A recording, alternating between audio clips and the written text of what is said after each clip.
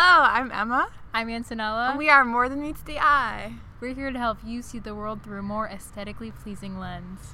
Before we go on with a regularly scheduled program, we wanted to take a quick moment to talk about the current matters of the world and especially the Black Lives Matter movement. We wanted to show our support for the Black Lives Matter movement and for the people protesting, and we're going to share links on our social media for you to access places to donate as well. We're not exactly the perfect people to be speaking on this topic, so we don't want to say too much, but we do want to say that we do support the movement and that we want to help you guys find ways to get involved. Yeah, so if you are protesting, we support you, but also be safe and mindful. Text Floyd to 55156. And more links and information we will be posting. So stay tuned. Stay tuned. But what are we doing this week? Today we are doing a PCA and a We're movie. doing a film one, yes. Moonlight. Yes, Moonlight. Directed by Barry Jenkins. It was 2016 or 2017? 2015, I believe. Or am I like... It's that old already? Yeah. No, it really feels recent. Oh, 2016. Okay. That makes more sense. But yeah. Absolutely phenomenal film. Yeah, it won the best drama for Golden Globes. It won Best Picture at the Oscars, which we all have heard about. Yeah. That insane situation. Oh, yeah. Oh, dude, I just forgot about that. I honestly did forget, too. Oh, my God. So low-budget independent, but, wasn't La La Land independent as well? And I feel like the, advertisement for La La Land was just, so much more than Moonlight, and it's oh, yeah. For sure. Definitely, I didn't really know, either movies, around that time, but, I remember seeing, La La Land advertisements way more. Also, just, the neighborhood that we live in, La La Land was pretty popular at the time, so. Definitely. Yeah, I saw La La Land in theaters. I did not see Moonlight in theaters. Yeah, so, same. If that tells you something. Yeah. About how we need to check ourselves more yeah, often. exactly. And support Black filmmakers. Yeah. Black artists. The great Barry Jenkins. So, how did you hear about this movie? When did you see it? So, when I heard about it, when I saw it, was, very different. Just because of, not getting the chance to, and, yeah, I don't even remember, if it was in theaters nearby when it came out. I can't remember. But I definitely, I knew about it when it was closer to the Oscars race, so I guess it was also kind of, it had kind of, gone out of theaters by that point. But yeah, then it went on to streaming a few years ago, right? And I think the first time I saw it was I think it was around December, which is, I can't believe, this year is, the first time I saw it, but whatever. My loss, right? And I remember, doing it for this was my second time seeing it, all the way through. And, the first time, it's, one of those things where you've seen so many commercials, you've, heard about it so much, you kind of, go in, thinking, oh, this is what this movie is about, and then you see it, and you're like, oh, that's not that movie that I thought it was gonna be, but it's, still, blows you out of the water, which is, my favorite movie-going experience, because I'm gonna go on a tangent real quick. Go for it. Because, Share. I had the same experience with Lady Bird, which I think was the year before, and where, I had all these expectations for it. I'd seen the trailer, and then I, finally saw the movie, and it was, not what I thought it was going to be, but I, did not like it. Yeah, so it was, a very different, experience, but I think I liked watching it the second time a lot more, and it's definitely one of those movies that I want to watch, again and again over the years, just to, have my own personal life experience change the way I see it, but also to just, understand the film more times you see it, because I definitely got different levels of stuff this time when I watched it than the first time. Oh, for sure. Yeah, it's definitely I think I'm the same way. I didn't really know what to expect. I knew it was an LGBT movie, but I didn't really understand exactly what it was about. So it was a lot different than I expected. I saw it when it first went on Netflix, so last year. Okay.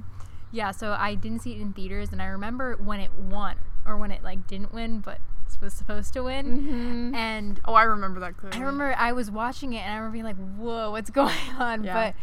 But what was basically saying. I remember watching the Oscars and like rooting for it to win. Yeah, I know. I was thinking, like, come on, it has to win. Like, yeah. Because I hadn't seen it. I saw La La Land, actually, but I wanted Moonlight to win. Yeah, because I didn't like La La Land. Yeah.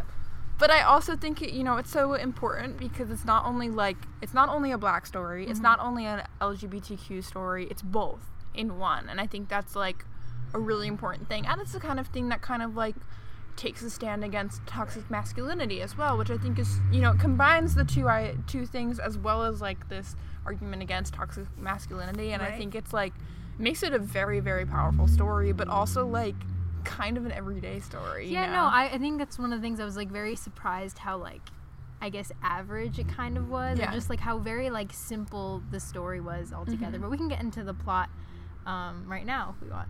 Sure. So it's split into 3 parts. Yes. So you have Little, Chiron, and Black. And it's the same character. Chiron is his like real name, but he gets called different names throughout his life, which I think is like really symbolic to like his struggle with his identity, which I think is a really cool choice. So it starts out with him as a kid, just growing up in Florida, because that's where it takes place. And basically he lives with his mother, who is a drug addict, and he finds himself he gets taken under this guy named Juan's wing, and he kind of becomes a mentor for Chiron when he's little, and he kind of becomes like a father figure mentor for him. And Juan's girlfriend Teresa is also like Janelle Monáe. Oh my god, Janelle Monáe. Well, who's Juan? It's Mahershala Ali. Of like, course, come on. if we're mentioning actors and actresses. Yeah. And actually, what I think is really interesting is that, like, the 3 different actors who play Little, Chiron, and Black are, like, not the most well-known people in the movie, Like, they're not the people who came out of the other end of this movie being, like, huge stars. Yeah, I know. Only people I knew was... Actually, no, his mother's name... His mother, who's the actress? It's Naomi... What's her last name? Naomi Harris. Yeah, Naomi Harris. Right. Yeah, so I knew her and Mahershala Ali. Mahershala Ali. It's weird because like you look at it and you think it's pronounced one way, but it's like pronounced so much easier than like you think it's the intonation I mess up. So it goes through like a little part of his childhood, and from the start you can see that he's kind of like an outcast kid and doesn't really fit in. And it's kind of like because Jenkins does a really good job of like putting it kind of in your perspective, it's like you're kind of confused as to why everyone picks on him too, right? Which I think is like really important, because you don't really there's no exact instances of him maybe being weird or like you don't really see like how he's that much different from the kids, but it's just explained right away that he is a loner, he doesn't have that many friends. And I think actually in part 2, I was able to see it a lot more, like what made him seem like awkward or like kind of like an outcast. But in part 1, it's really just like he's just this little kid, but like he's very outcast from everybody. And I think that's like, it's just very interesting. And like a lot of the camera work is done from his perspective as well, which I think is like a strong choice. Yeah, and just like little scenes of him like, alone in his room or like taking a bath or just like a lot of scenes where he doesn't have his mother with him, he doesn't have any friends, so it's definitely the longest portion, right? I'm pretty sure like of the thirds it takes up a good portion of the movie, and then I think the later part is the shortest. So then it goes into the part 2, which is Chiron, and that's when he's like a high school student, and you can really see his like problems with fitting in come out, and his sexuality as well. Like that's actually the first time it's mentioned is when he was a kid, which I thought was like surprising, but like a really like strong way to go. Right. He's just like this kid and he doesn't understand like his own sexuality or just like sexuality in general, but they do it like they address it in such a way that it's like a kid would address it, like so much innocence, but like also like kind of confusion. Yeah, so like the first part cuts off, like it ends at where he's asking Juan, like, how does he know if he's gay or not? Yeah. And the first part ends. So then we transition into his high school life, and like that's when his like sexuality is kind of I feel like it's feels like a personal problem to him, and like I think that like it's like developing in a way that it's like something that takes up his life, his thoughts, and everything kind of like centers around that.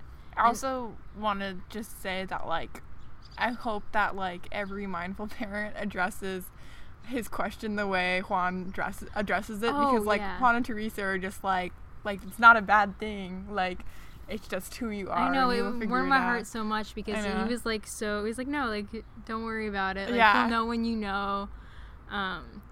And so then we're introduced. Is Kevin also in part 1? Yes, he's a little kid that he like fights with. And I think something that I noticed, and I feel like this is like kind of weird to say, but I also feel like it's like intentional, is that like because we know that Chiron is already struggling with his sexuality, like that whole like tumble like fight scene, quote unquote fight, because it's not really a fight, it's like little kids, with Kevin is kind of like has like a degree of like sexual tension to it, which I think like sets up the tension between Chiron and Kevin through the rest of the movie. Yeah, no, they definitely like foreshadow a lot of those like questioning moments for him, where like, you know, he's like interacting with other boys and he feels something feels off about it, or there's definitely a lot of foreshadowment there. And so when we get to him as a teenager and we see Kevin again, like they still have that friendship, but it does like develop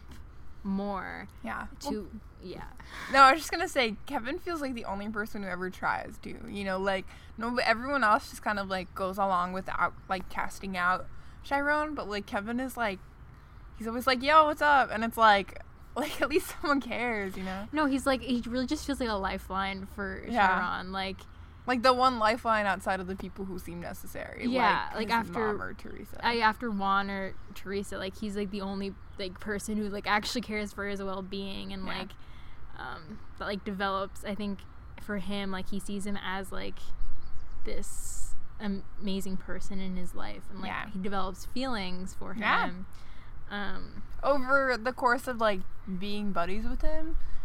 But they also like have a intimate moment at one point in part 2 that like really establishes like their more like intimate connection and like romantic connection as well. And so, which I think, I mean, I know it's like an interesting scene, but like I think it's a really like powerful scene too. Well, the way it's filmed, where like they like first kiss in part 2, is like they're just on the beach, and it's like so like they're like being bros, and then they're like not being bros. Yeah. And then it just quickly develops and they're kissing, and it's a really like serene setting where they're just like on the beach and like the white sand. It's like so beautifully shot, like, oh my god, and just like the sounds of the waves is amazing. And it's also like, I think they just did it so like gently that it's like it just really makes it like just a beautiful scene to like watch play out. It's a really like moving moment, you know. And it feels like, you know, climatic in a way. Is that the word? Yeah, climactic. Climactic, that's the word. Okay. Mm-hmm. It feels climactic. It's okay, we're from Long Island. You can say climatic.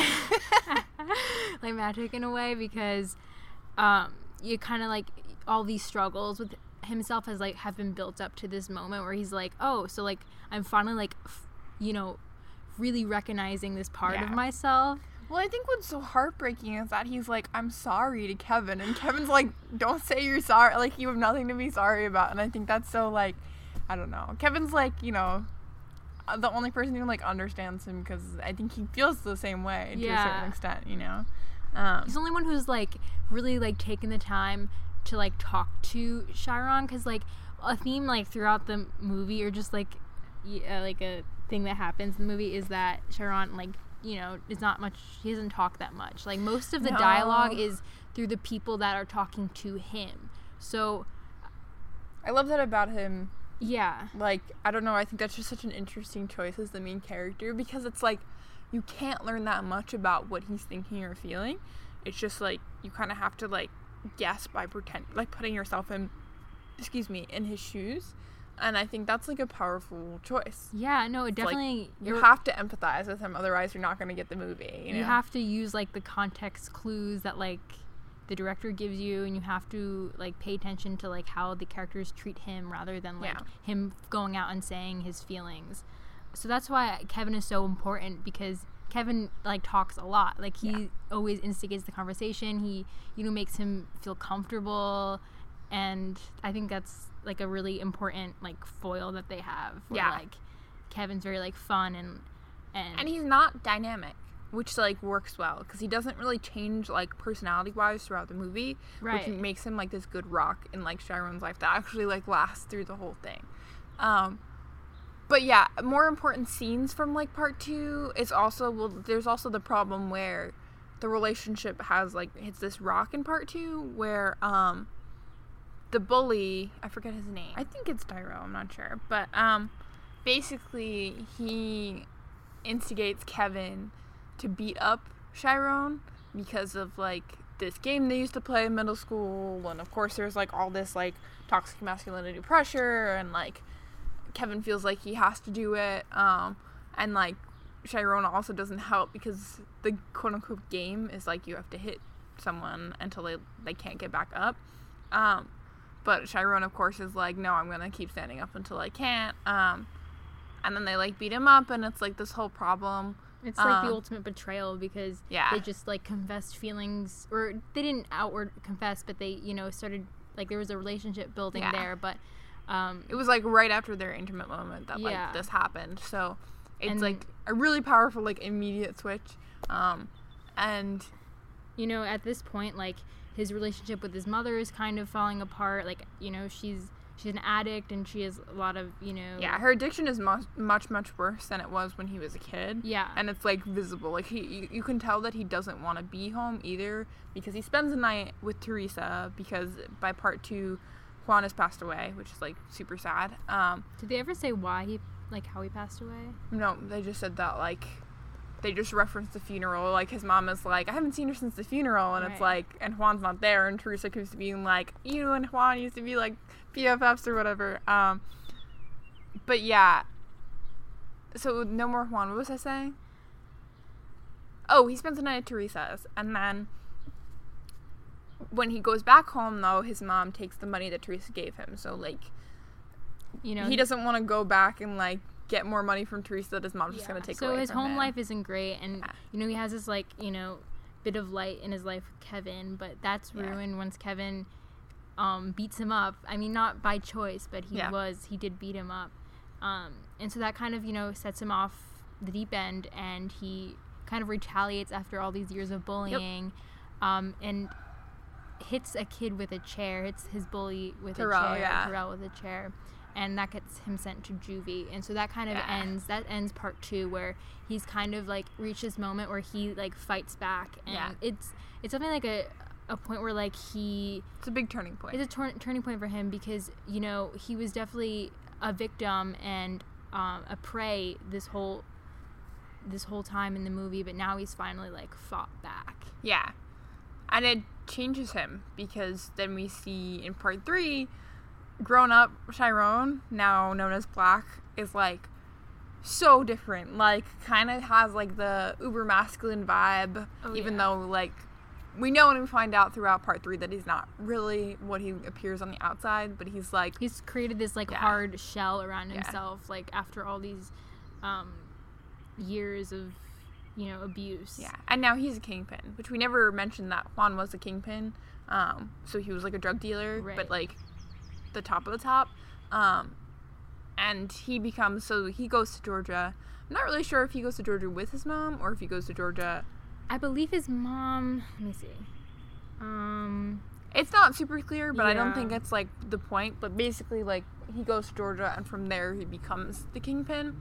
And which is just like, if things had gone right in his childhood, like, Chiron probably wouldn't have become a drug dealer. But because of like the series of events, and like it feels like the only way he can like keep himself afloat, you know? Yeah, like once you, get into that like, you know, juvie system, it's, you know, you meet a lot of people that influence you. And I believe in the movie they say that like he met someone after juvie who like kind of set him up on the street, and like he worked his way up. And so he's like kind of created this new alter ego of this like very like hyper masculine guy who just fits the like, you know, perfect like stereotype that like most people think of like a black man in America is like, you know, it can, and it's a harmful stereotype for all men that they have to be tough, be like unbeatable, you know, unemotional. Yeah, which is something definitely that changes about him. In part 3, we do see him cry, and we forgot to mention in part 2, he has this really like moving moment in the conversation with Kevin where he's like,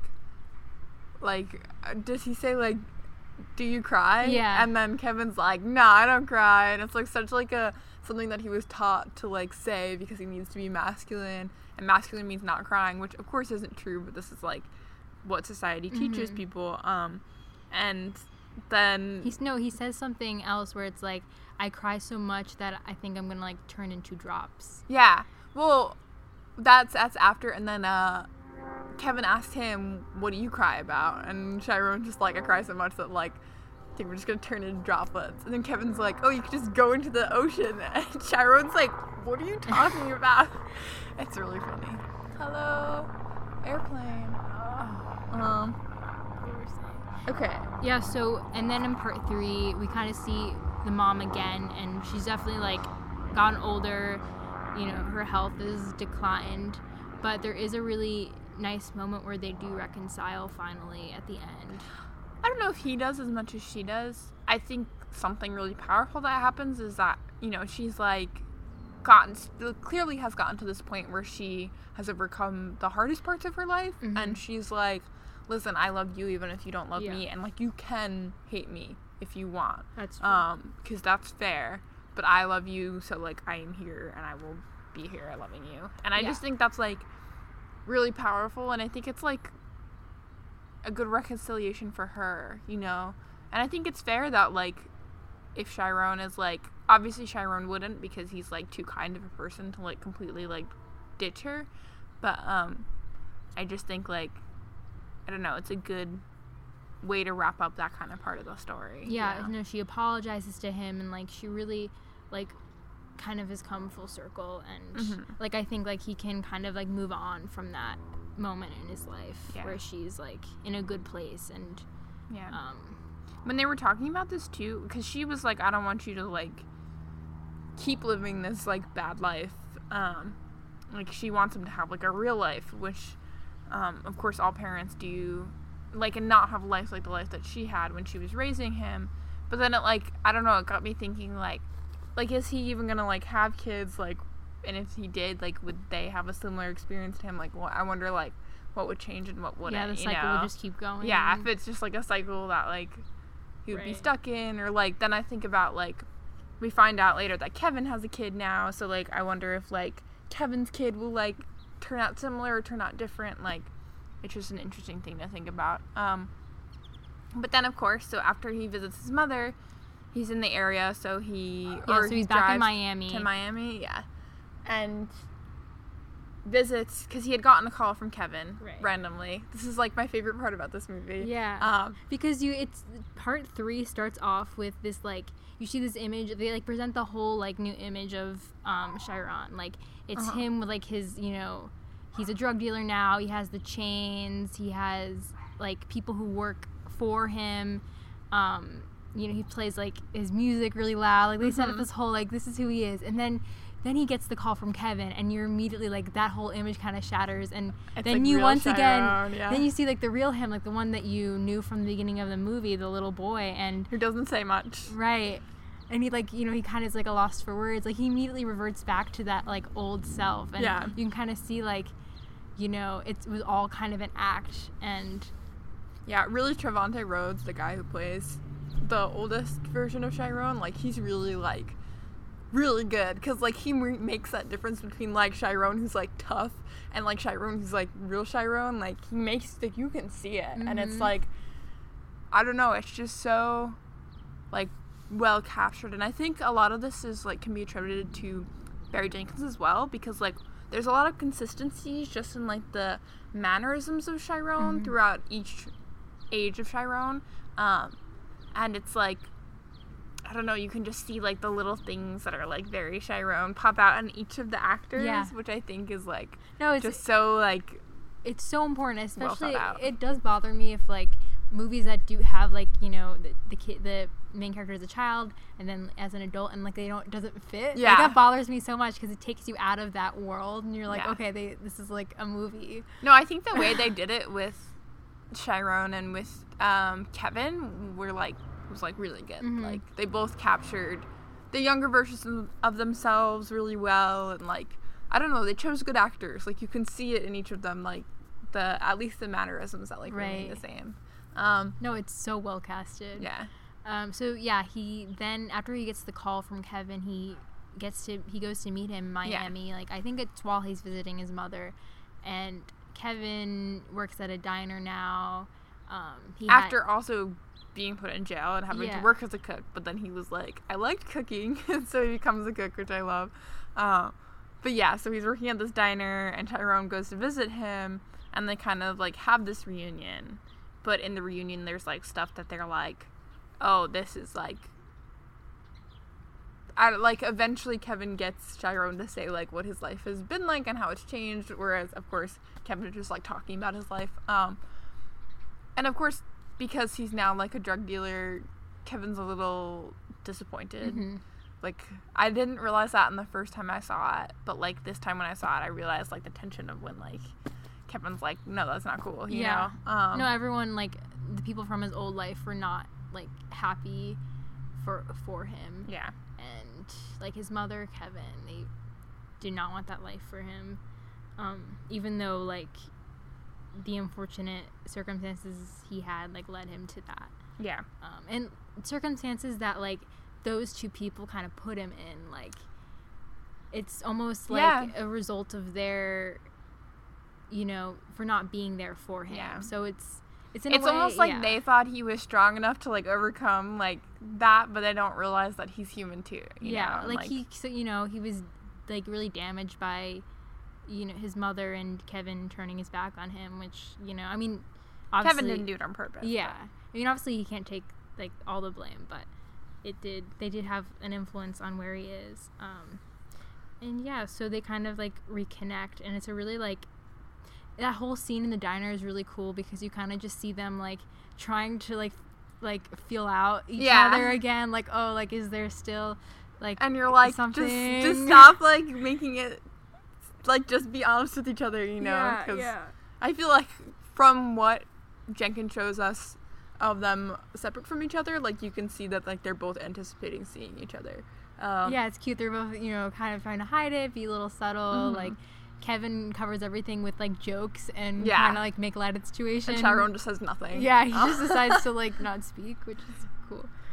But yeah, and then after that, Chiron gives him a ride home, and Kevin's like, "Where are you staying?" Because it's like night at this point. So Chiron goes back to Kevin's house with him, and basically like they're just talking about nonsense, and then he's like, you know, I've never been with anybody else other than you. Chiron says that to Kevin, and that's just like when it's like finally like the honesty. And you finally get to that point where Chiron is like now speaking what he's feeling, and it's so, he just says like that one line where you know, like, I haven't been with any other man except you, and it's like crying in the back. Yeah, and so then they're like, but it like you can see how much it impacts Kevin too.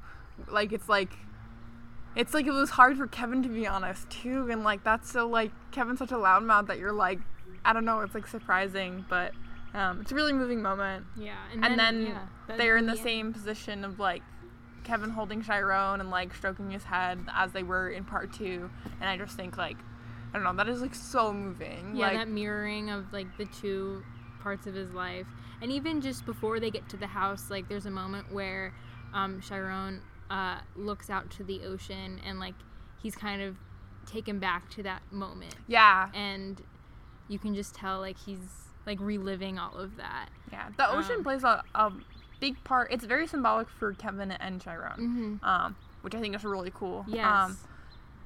And also just in general for Chiron, like for positive things, because Juan does take him swimming, right, which is like a really like big part, and it's like right before like they really like are honest about everything, but he's like, I'm gonna teach you how to swim, and it's like this really like moving moment where it's very like, it feels a lot like a father-son relationship. Yeah, no, that's such a cute part of the movie where they're kind of just bonding, and like he's teaching he's teaching him to swim, but like he's also kind of just teaching him to like let go and like relax in the water, and that could definitely be like a metaphor for his life and just like kind of like living who he wants to be.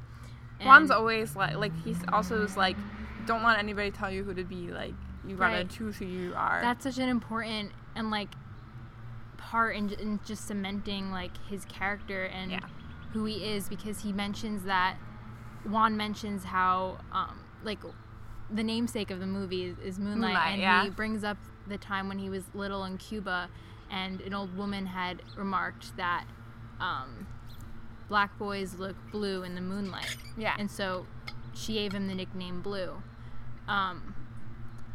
And Sharon's like, "Is that your name?" And he's like, no. He speaks for the first time, and he's like, the only thing he says is that your name? Yeah. And then Juan's like, no. And you don't really like. They don't ever say Juan's name, I don't think, until part 2, which is like really funny. I was like, wait, what's this guy's name? Yeah. And I'm like an hour into the movie, but there's like really not a lot of dialogue. That's that's such an important part, though. It's a lot of taking in like the scenery of Sharon's life, and so basically like what's important about that is he's saying like, no, I didn't let like someone else give me a nickname. Like I'm my own person, and like I'm defining who I am. So that like is definitely a thing that comes back later for him. Yeah. So we pretty much summed it up. Yeah. One other thing I want to point out from part 3 though, is like the first time I watched it, I was just like, oh, the song's a bop, like cute. But then the second time I watched it, I was like, this is like rom-com level romance stuff. Was when they're in the diner and he's like, so why'd you call me? And so Kevin's like, this guy came and he's like, I know. And so Kevin's like, he played this song and it made me think of you. And it's like, the song is called Hello Stranger, and it's like, hello stranger, it feels like a very, very long time since you like came to visit me. And it's like so romantic because it's basically like Kevin being like, hey Chiron, stranger, like it's been such a long time since you visited me. Like it's so funny because it's such like a kind of a moment that you would definitely see in a rom-com, like you were saying, because it's like kind of cheesy, but like so like they film it like so beautifully, and it's like definitely a touching moment. But it's also like, those people who are like super like quote unquote smooth. Like Kevin's definitely like a smooth guy, so like of course he would pull something pulling like all the moves. But it's cute because it's like that is Kevin being honest, even though it's kind of shrouded as like a joke. But I don't know, like I know he never like says it outright, but it's very much like a move of Kevin to be like come on, I'm being romantic, and it's funny. It's cute. No, because that's why it's so surprising in the end where Chiron like finally says, like kind of finally confesses to him, because Kevin's been the one who's been kind of putting instigating everything. Oh. I think we're taking off the thing. Anyways, so we talked about the plot of the movie, so we can now get into like the very aesthetics and filming of this beautiful film. We're going to talk about color, because color is really important. Oh yeah. And the first thing I want to talk about color that they do in this movie, which is of course, so it's directed by Barry Jenkins, who is a black director. Hold on. And the cinematographer is actually a white guy, but clearly has experience and has Barry Jenkins' guidance, because throughout film history and throughout like just photography history in general, there's actually been a lot of like problems with like film being able to capture black skin and black people, and if you see in like really, really early color films, you can see that like the film was not developed to capture black people, and often those films don't even have black people in them, so it's like, right, why would that matter? They weren't at the even time, made but for them. They couldn't even be in them. But there's a whole system of lighting and like coloring that you use actually to capture black skin compared to white skin, and it's really interesting to like research about. I do like know some stuff about it, but I don't remember a lot. I didn't get a chance to look at my notes about it, but it's like something interesting to look into if you're into like lighting and coloring. And Moonlight is like the perfect example of kind of like taking that to the extreme. But you can also like, if you just see like the way the lighting in the movie is so beautiful, but it's particularly beautiful because it captures all of these skin tones like in a really like flattering way, which I think is like important to like celebrating these characters and these stories that don't often get told, right? That sometimes get like hidden. So I think that's really interesting, and he uses lots of color, which is like always a way to do that. You know, with white skin sometimes you can just have like white light and it like will be captured, or like just like a very plain setup, but like it's a lot more interesting if you use colors for like people with colored skin because it captures it in a very different way. He uses like mostly like primary colors, I want to say. Yeah, definitely like a lot. I mean, it's quite obvious that there's a reason they're using blue is to represent that kind of moonlight. Yeah.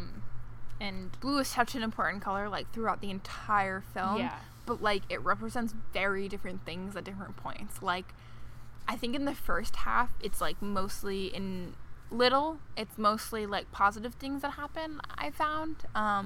In part 2 in Chiron, it's like very it like happens in parts that are just like higher tension than not. Like when both times that he's about to like get in a fight or like be beaten up, like it's like super saturated, like super blue, but also like the white, like right before Kevin is told to like beat him up, like it's like so like it's so blown out, which is like a really interesting choice. If you see Terrell walking around the people, like you can see that the white is like literally reflecting off of everything because like it's so overexposed, but like it has a really like interesting effect. It's kind of like throws you off, especially because the camera is like just going in a circle following Terrell around. He does like really interesting things with color and lighting that are just like super subtle throughout the film because it's supposed to like be metaphorical, but it's not supposed to like take you away from what's happening. Right. Well, there's that moment where his mom comes home after she sees Juan, I think, and Juan kind of like, you know, reprimands her for not like for neglecting her son. And when she comes home, there's this like the bathroom. There's this like bright pink light, yeah. You know that moment, and like I think she's wearing also like a pink shirt or something too, and she, you know, the camera just like focuses in on like her face and she's just staring at him, and like she yells at him, but you can't hear what she's saying because there's like a like ambient instrumentals going on. He does a lot of really interesting things with sound as well, and I think like that is so important. Every time like it gets tuned out, it's also to like bring us closer to Chiron, like to see, like I'm sure like in those moments like he felt so disoriented that it was like some of the like world got tuned out for him, you know, because that also happens after he gets beaten up. Well, yeah, because like tuned out, like you said, like there's no sound, like his mother's just screaming at him, and I think it just represents that it's almost just become like washes over him at this point where like that kind of abuse in a way that he has to deal with is just what the hell. There's a bee fight going on. Okay. What was I saying? Yeah, so his mother is just like yelling at him, and it's muted just to like you really just feel like inside his head a lot is going on. And also they cut back to that scene again at this third part of the movie. Right before the third part starts as like a dream. And you actually hear what the mother says, but I forget what she says. She says, I think she says, "Stop looking at me." Oh yeah. And it and then it's his like little face just like staring at her. And then he wakes up from the dream and he's like, ah. And then it's like Chiron is a grown man. But just like not even lighting, just the colors of the houses. I mean, it takes place in Florida. We'll get more into the setting, but like the greenery there, it's all there's just like a limited palette, which I really appreciate when movies do that.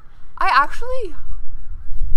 think it feels like a limited palette, but it's not. Like scene to scene, it's limited. Like he limits the palette in different scenes, but like the variation of color is like very extreme. Like the whole little sequence, it's like very saturated. He uses a lot of like bright primary colors, and he like ups the saturation so that like the bright colors is like a big part of it, which I think is like that kind of like reflects Little's influence, like Chiron's innocence. And then in part 2 it kind of gets dulled, like in part 1 too there's like a lot of blue, like that's like the part where I think there's the most blue. Yeah, it's like hits you in the face, and also just like the scenes in the water is just so blue, and the camera's like in the ocean as the like waves are kind of like lapping onto it, and you really like get that sense that blue is an important color, just like representing water, representing the reflection on his skin color, everything. And then part 2, Chiron is like, it's a little less saturated than part 1, and it's also like a lot more yellows and greens. So it's a lot, actually probably more like yellows and browns. So like slightly duller colors, but like not completely dull, because in part 3, Black, it's like super, super dull and like very, very brown. Like the whole sequence where he's getting the phone calls from his mother, everything, and when he's doing the drug rounds in Georgia is like, it's all like brown, like very unsaturated, very just like, but you don't really notice it because it's like, it is meant to be subtle. It's color, it feels colorless in a way, and that represents that, you know, kind of he got into that point where in his life where he's, you know, lost his character along the way and has become this like other person, hiding himself.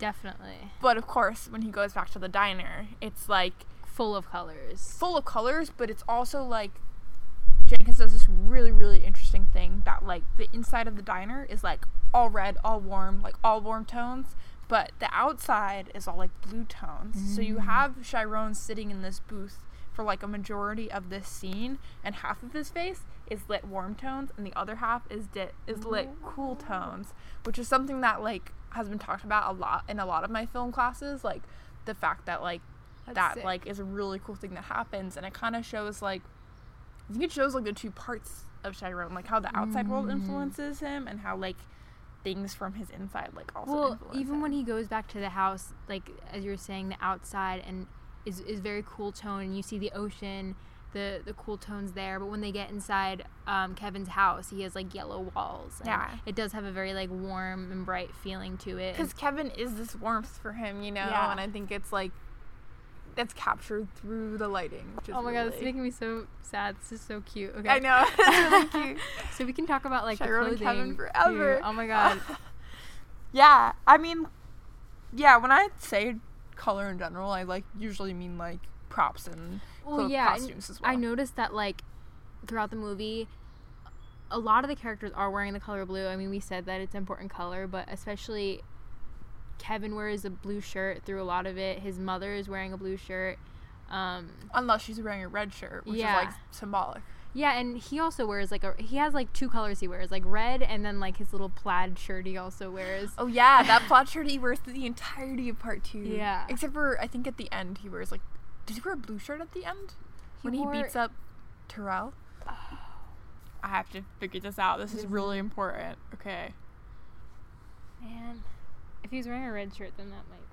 But he's wearing all brown. Yeah. Okay. Well, when he gets beat up by Kevin, he's wearing a white and blue shirt. And then, and so is Kevin. Kevin's also wearing a blue shirt. And then when he beats, he's actually wearing the same color shirt. It's blue again, as Kevin was when Kevin beat Chiron up. That Chiron wears like the same color shirt when he beats Terrell up. And at the end of the movie, when he meets Kevin again, Kevin changes out of his work uniform and he puts on like this blue t-shirt. Oh yeah. Yeah, blue t-shirts. Wow. Yeah. Really significant. I didn't even pick up on that one. Big deal. Symbolism. Yeah, but that yellow shirt that Chiron wears during like part 2 is like, I don't know, like that's so interesting because it's so like different from like the blue that like is worn throughout the rest of it. So interesting choice. Something to think about. Yeah, there's no like, I mean, there's no like logos or anything or like graphics on any of the clothing, which is so just like to keep it very like a uniform and very like aesthetically pleasing. It's also mostly like scene, not like crazy patterns, you know. It's like either it's like stripes or like the shirt is plaid, but like otherwise it's just like block colors. Like in part 3, he's just wearing a brown t-shirt the whole time. Yeah, I think it's like it doesn't distract from just like looking at the whole scenery. He wears a different shirt when he goes to see his mom. It's still like gray, but it like kind of has some navy blue in it. But his mom is wearing a blue shirt at that point.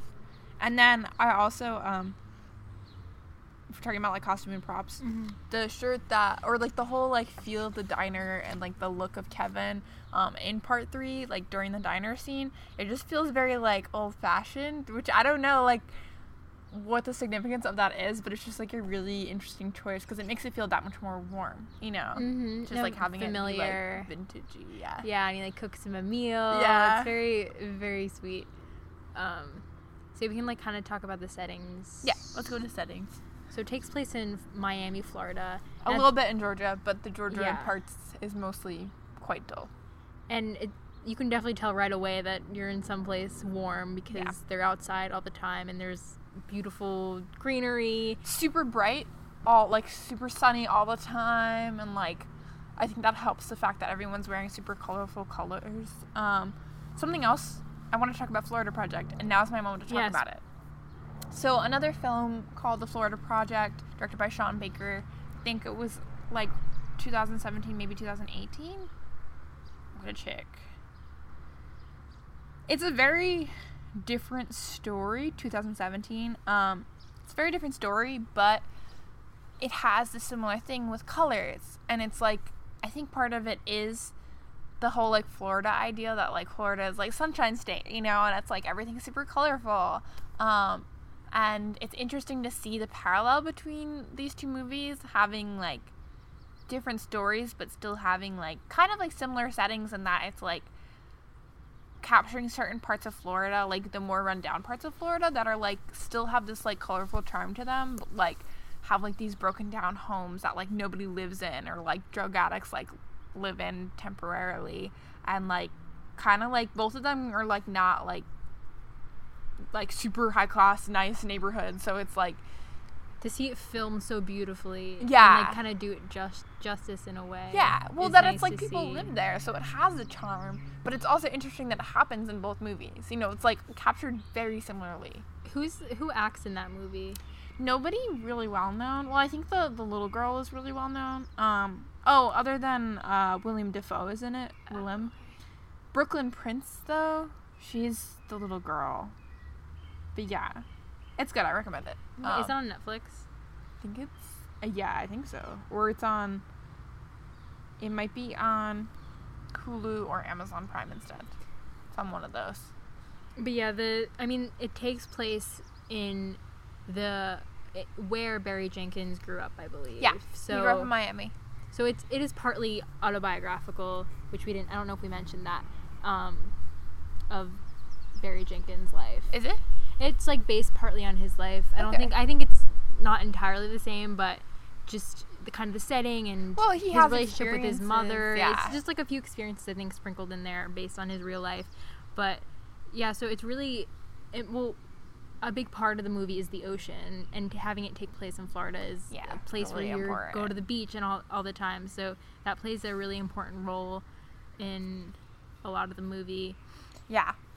And just like, also to tie in with colors, like the whole idea of, I know in the first part I really took a big note on this. I don't know about if in the second two parts if I did, but I noticed in like almost every, like in his house, in Teresa and Juan's house, all the walls are painted bright colors, which is like a really like important thing. Other than his house is interesting because it's painted both.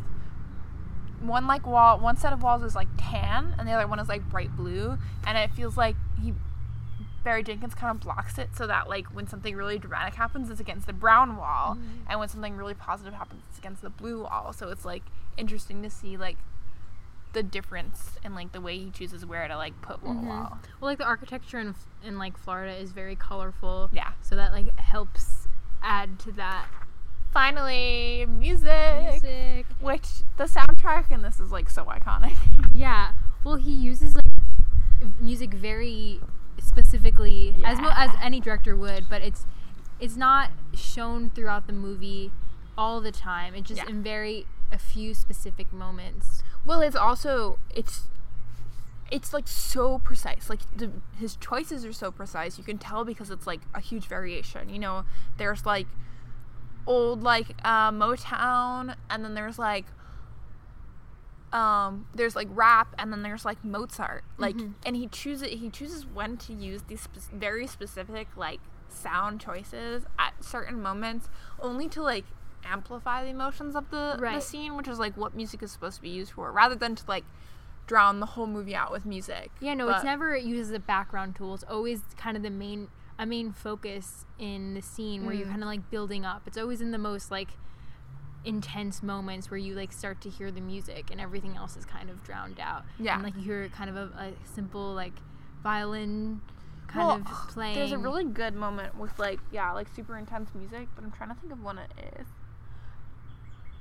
I believe there's like, well, this isn't music, this is more sound. No, say it.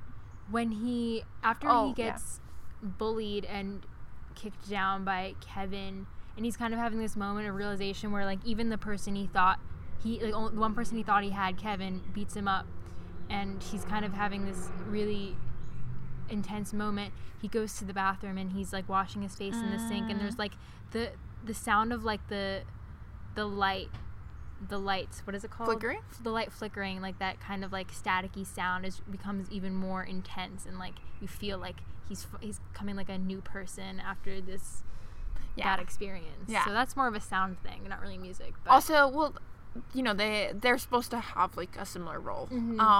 But again, used in an intense moment. Yeah. Something else, another moment I really liked was when he gets arrested for beating Terrell up. They're putting him into the car, and like he has this moment where like he and Kevin make like eye contact. It's actually just the sound of an orchestra tuning, so it's like not actually like music, but it like is music. And it's also like, if you've ever heard an orchestra tune, it's a very like chaotic sound because there's a lot of different instruments making different, like playing different melodies or like different notes at the same time. Or like a more like, actually it's an orchestra warm up, so like everyone's kind of like, you know, fiddling, doing their own thing, and it's like it's a good way to like make you like really feel the tension of the moment, because it's just like a lot of loud sounds happening at once. Another good sound moment is when Chiron comes home from Teresa's house, leaving at Teresa's house, and his mom like approaches him, and she's like kind of crazy, and she's like, yeah, she's definitely I left myself out, you know, or something. I think she's withdrawn. Yeah. And so she's like, I need you to let me in. Mom got herself locked out again, haha. And you're like, wow, that's like a lot of energy. Yeah. Well, even the filming in that is like the camera kind of it's all close-ups. It's like all super close-ups, but like it's kind of like moving with the characters. It feels super disorienting. Yeah. You feel like you definitely like trying to understand that this woman is like crazy. Yeah. She's like going through something, and that it's like very overwhelming for Chiron. Yeah. Like he's like not comfortable at all. And it does that. It like keeps those close-ups, and as he like goes to like let her into the house, the sound gets really like chaotic too. And then all of a sudden, when he finally gets the door open, like there is a big shift. Like she's not like trying to like get him to like help her anymore. She's like cutting to like being like very straight with him, and she's about to take his money, but you don't find that out for a second. And so when she opens the door, it's like the sound cuts back to normal, and like the camera cuts back to normal as well. Like it's not like the super distorted close-ups. It's not like shaky anymore. It's just very like standard, which like that shift is like really important. It's very abrupt. Jarring. Exactly. Yeah. Okay, I think that's like most of my notes. Yeah, and we covered everything. We didn't dress this week because like, how would you dress for this? Yeah, that would be weird. It would be kind of weird. I mean, yeah, because it's not this like one guy's life. It's not really like there's no like, it's not like Wes Anderson where there's like specific costumes, you know. We could have worn blue. I mean, you wore blue. Oh, true. I am wearing all like blue right now. Yeah. Okay. I have red. I mean, we have like primary colors on, so I'm good. Evil. You're good. But yeah, thanks for tuning in. Yeah. We'll get those Black Lives Matter links to you, and we'll see you next week with something new. Yes. I'm Emma. I'm Antonella. With great aesthetic comes great responsibility, and with privilege comes responsibility, so... Exactly. Use your voice. Take Silence action. is compliance. Silence is violence, man. Okay. Love you. Love you. Bye-bye.